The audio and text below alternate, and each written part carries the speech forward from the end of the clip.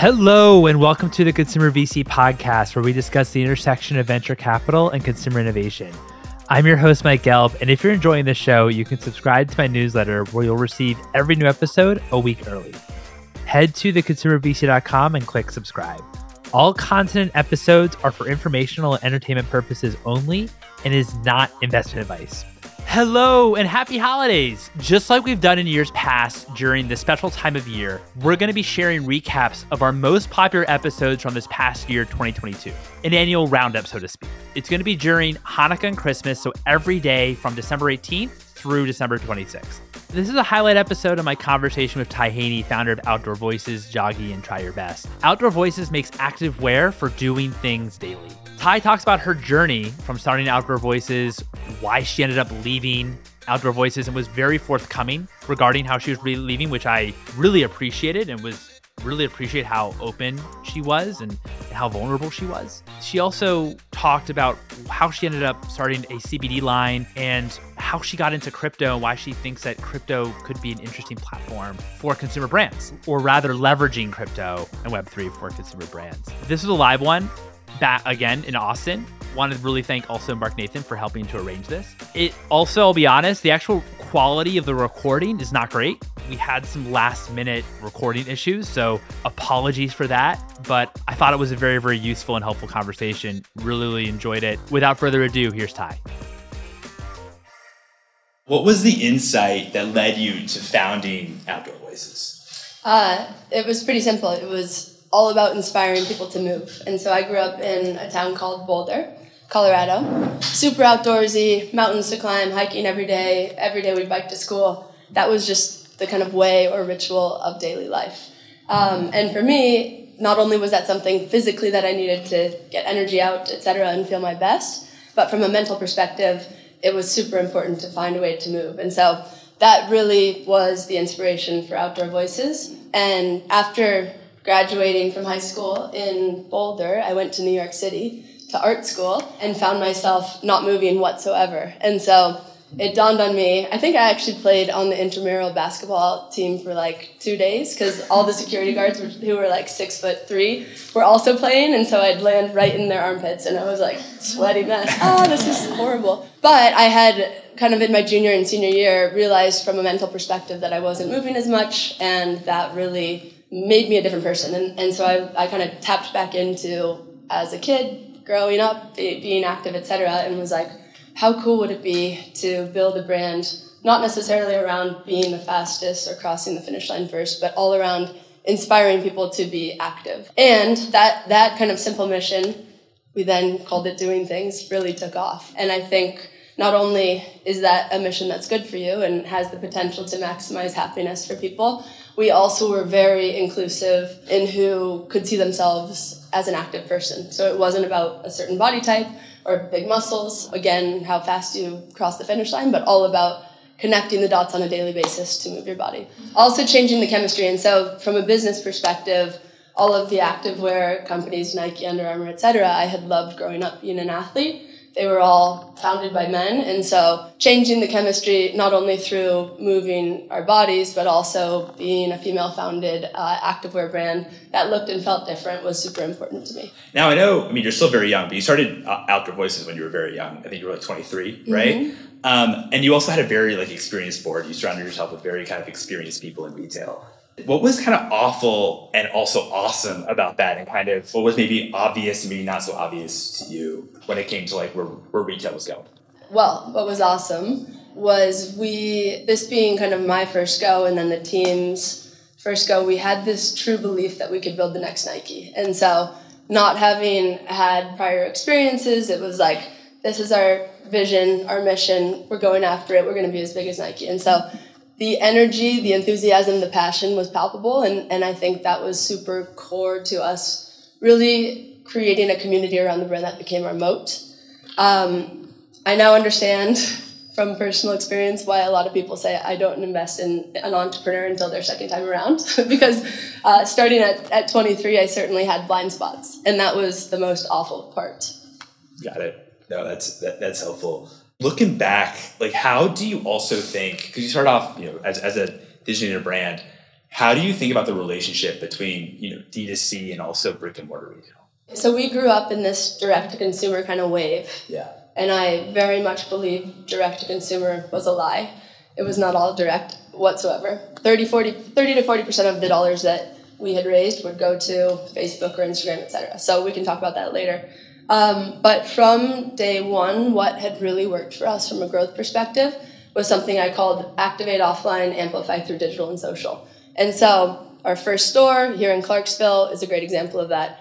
It's a tiny little footprint in a residential neighborhood, not your traditional kind of retail location. That's where we opened up and would start to program on a local level different events, dog jogs, hikers clubs, biking, etc., on a frequent basis. And so what we really valued was the in real life connection, the in real life movement and participation in the mission of the brand. And then that energy would essentially unlock the digital channels. So that became a really interesting, repeatable playbook. Kind of the third piece to that was we always looked at markets that had a university. And so UT, this really became like a perfect pilot for us that then the plan was to repeat kind of over and over. A small shop in a residential neighborhood, field marketing where there's consistent kind of events going on, and then a university. And so as we started rolling out kind of this, what I called 360 community model, we would be able to unlock total markets. Let's say Nashville, for instance. You'd then see other spots or cities outside of Nashville turn on from an awareness perspective. So what I saw and the team saw really working was exactly opposite to what was being pitched to us. Go spend all of your dollars on paid performance channels. It's working for everybody else. Like, it's got to work for you. That was not an efficient way to grow by any means. And so really core to our early success was leaning into this offline amplify through digital and social. And that led you as well to rethink and reimagine what it makes sense to actually grow it online, and as well as kind of me having the kind of community-led brands, right? Talk to me a little bit about how and why you left Outdoor Voices, and as well as starting your next couple of ventures. I think you asked something about the board earlier on, yeah. And I think I certainly was a pretty trusting founder and was open to kind of suggestions, particularly from our VCs, which was, I trusted them as partners. They were on my board. A guy named Mickey Drexler and he had this crazy, impressive kind of retail legacy. And I was totally into it and open to it. However, when he came in, it became very apparent that there was a bifurcated kind of view on the strategy for the company. So I very much felt this kind of go local community effort was the way to grow. He felt very strongly about kind of big box, more traditional retail being kind of on Fifth Avenue, in malls, etc. I was, I think, 25 or 26 and wasn't politically savvy enough to essentially convince the board that my way was correct, or at least correct for OV and me being kind of at the helm of the company. So dynamics became very challenging, and I ended up leaving, I can't remember the year, what was it, 2020 maybe? No, 2019, I don't know, doesn't matter. Some crazy press story that had been referencing kind of Mickey came out, and I was pissed because I had been warning the board that there were challenges between he and I. And so ultimately, I read this press story that hadn't been fact-checked, and I went to Google and said, how do you resign? I'd never resigned in my life, and so this is very embarrassing. But the next day, that morning, I write, dear whoever, the board, I hereby tender my resignation, doing things like the most formal resignation ever. But I saved it because it's kind of cute. And I was pissed, but ultimately, well, I'll pause there. You can ask me whatever. No, I appreciate it. So in terms of like what your vision was versus Mickey, just so I understand it, it seemed like you wanted to maybe own your distribution channels. You wanted to sell your own products, where Mickey wanted to actually create like an incredible wholesale business. Is that roughly kind of correct? I think we just had different views on the appropriate strategy for an apparel brand at the time. And I think another problem kind of around this whole thing was that it was really easy to raise money. And so we had raised so much money, and then with that came the pressure to grow at breakneck speed. And not only did that then mean like we're pushing go on like 3 strategies at once, which is not an efficient way to grow. I've diluted myself, so I'm continuing to lose control. I found that companies that were expected to grow that quickly made themselves trends. And so, people would see them kind of all through their Instagram feeds, plastered on billboards everywhere. And that's a dangerous place also to play, where it's like, I see this brand for 5 years blitzing me everywhere, like I'm sick of it. So there's a few things related to raising so much money that ultimately became challenging, which seems odd. Yeah, no, I appreciate that. So, with all this being said, how did you get into blockchain? And how did you, tell me a little bit of the story of TYB and how that Sure. kind of came about and kind of the aha moment there. Yeah, I like to go after things that are really hard. I'm now in crypto and CBD. About to say. There's a lot of baggage around these spaces. I left Outdoor Voices, and our head of finance, who's a close friend and partner of mine, had been investing in Avalanche. And so he was trying to get kind of the OP situation under control, but also over here just experimenting and learning as much as he could about blockchain. He was really kind of my shepherd into the space. And what I became really fascinated by was these NFT projects. I think it was CryptoKitties or something, where people who had stake in the project and the project's success would then come together and explode kind of the success of this project. And I was like, holy shit, that applied to consumer is a beautiful future. And so if I were to simplify why I'm attracted to Web3, it's this. I love the idea that users of a product or loyalists of a brand have stake or aligned incentive in the success of that brand and something to show for their continued loyalty, contribution, and participation. So how did you get started with this idea? And what did you also think about what type of brand would make sense in terms of the actual stage of the brand? I didn't know I was leaving OV to start TYB. Okay. I was going to work with Zach to essentially create an umbrella of brands that, my personal kind of passion and through line continues to be movement. And so while I was still at OV, I was experimenting with taking different amounts of CBD and THC before runs, and found that at the right kind of dosage, you could conjure up the feeling of a runner's high. Did any of you guys run track or cross country?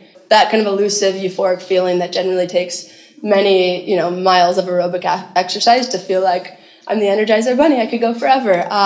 I found that with the right kind of CBD dosage and formulation, you could unlock that. And so it felt really interesting to me in that if we could get this to more people, we could help them move again on a more frequent basis and feel good and joyful about it.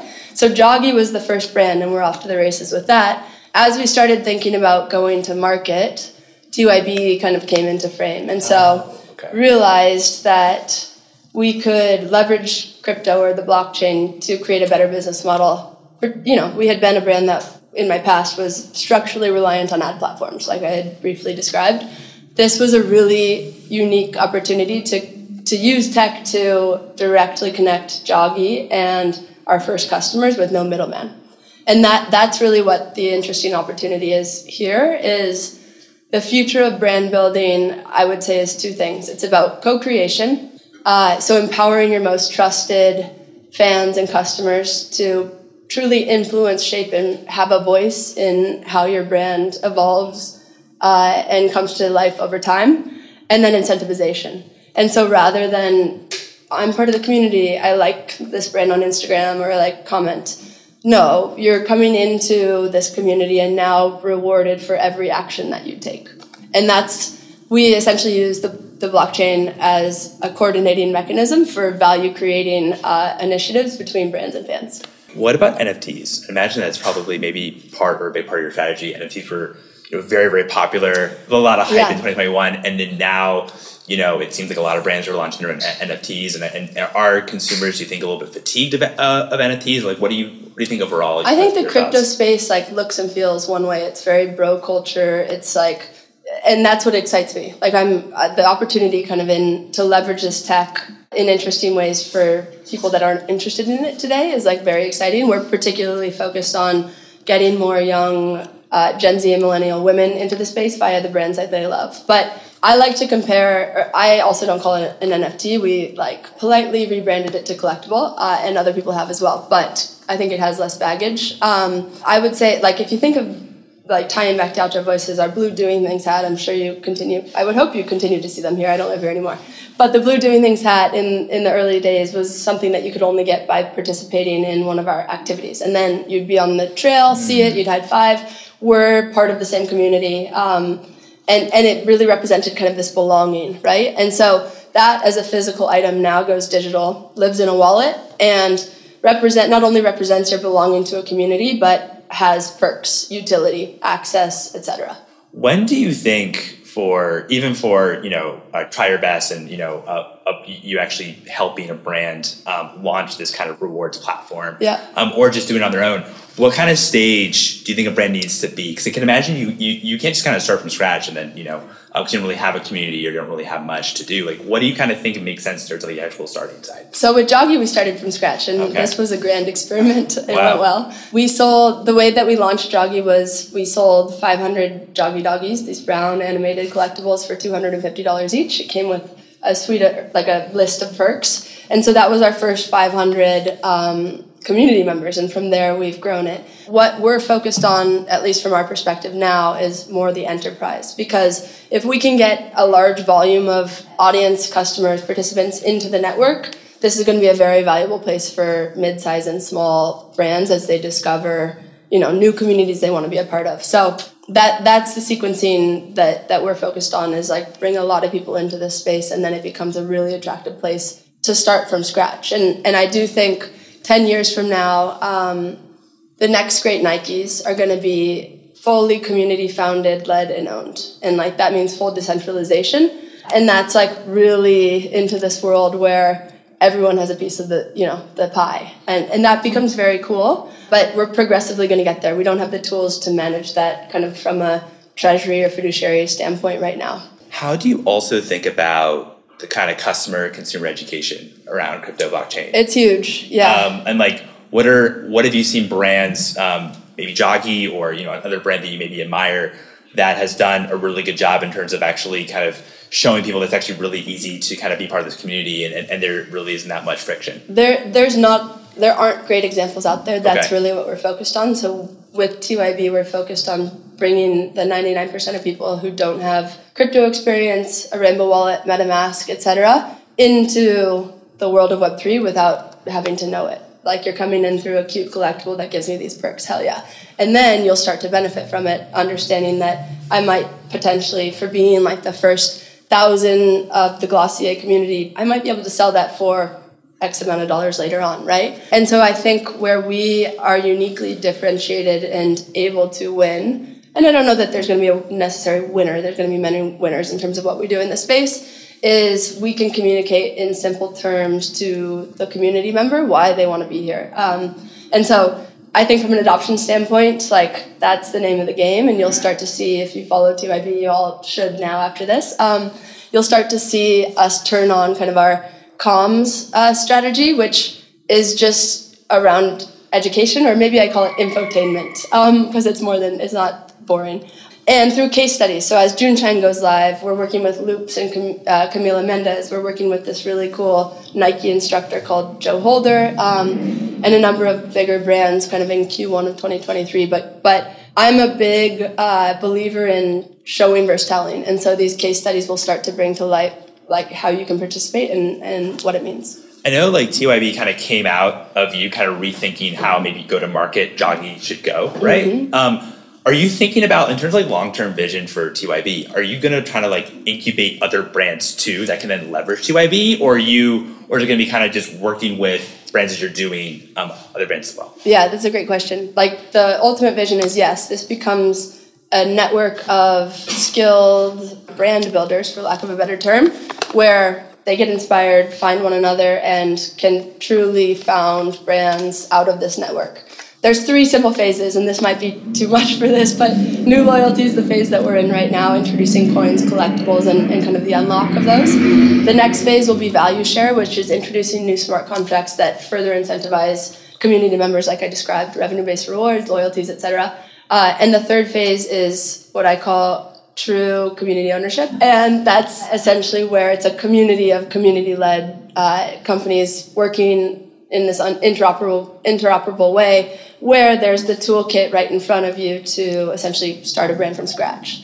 And what's exciting is going back to where Zach and I started with this kind of TYB umbrella of brands, we have 3 other brands kind of in a box ready to go. But I was like, shit, I don't want to go like manage another brand with inventory. We're going to wait until kind of this matures, and then essentially for those that would be interested in these types of brands, hand over this brand in a box and they can take it and run with it. Cool. That's awesome. Obviously, you're a second-time founder. What were some of your learnings from like the Outdoor Voices experience, whether it's managing teams, maybe leadership, or just overall like go-to-market, releasing your product? Like, what were kind of some of the learnings that you're kind of taking from Outdoor Voices and applying to these 2 ventures? This one makes me laugh, but it's also sad.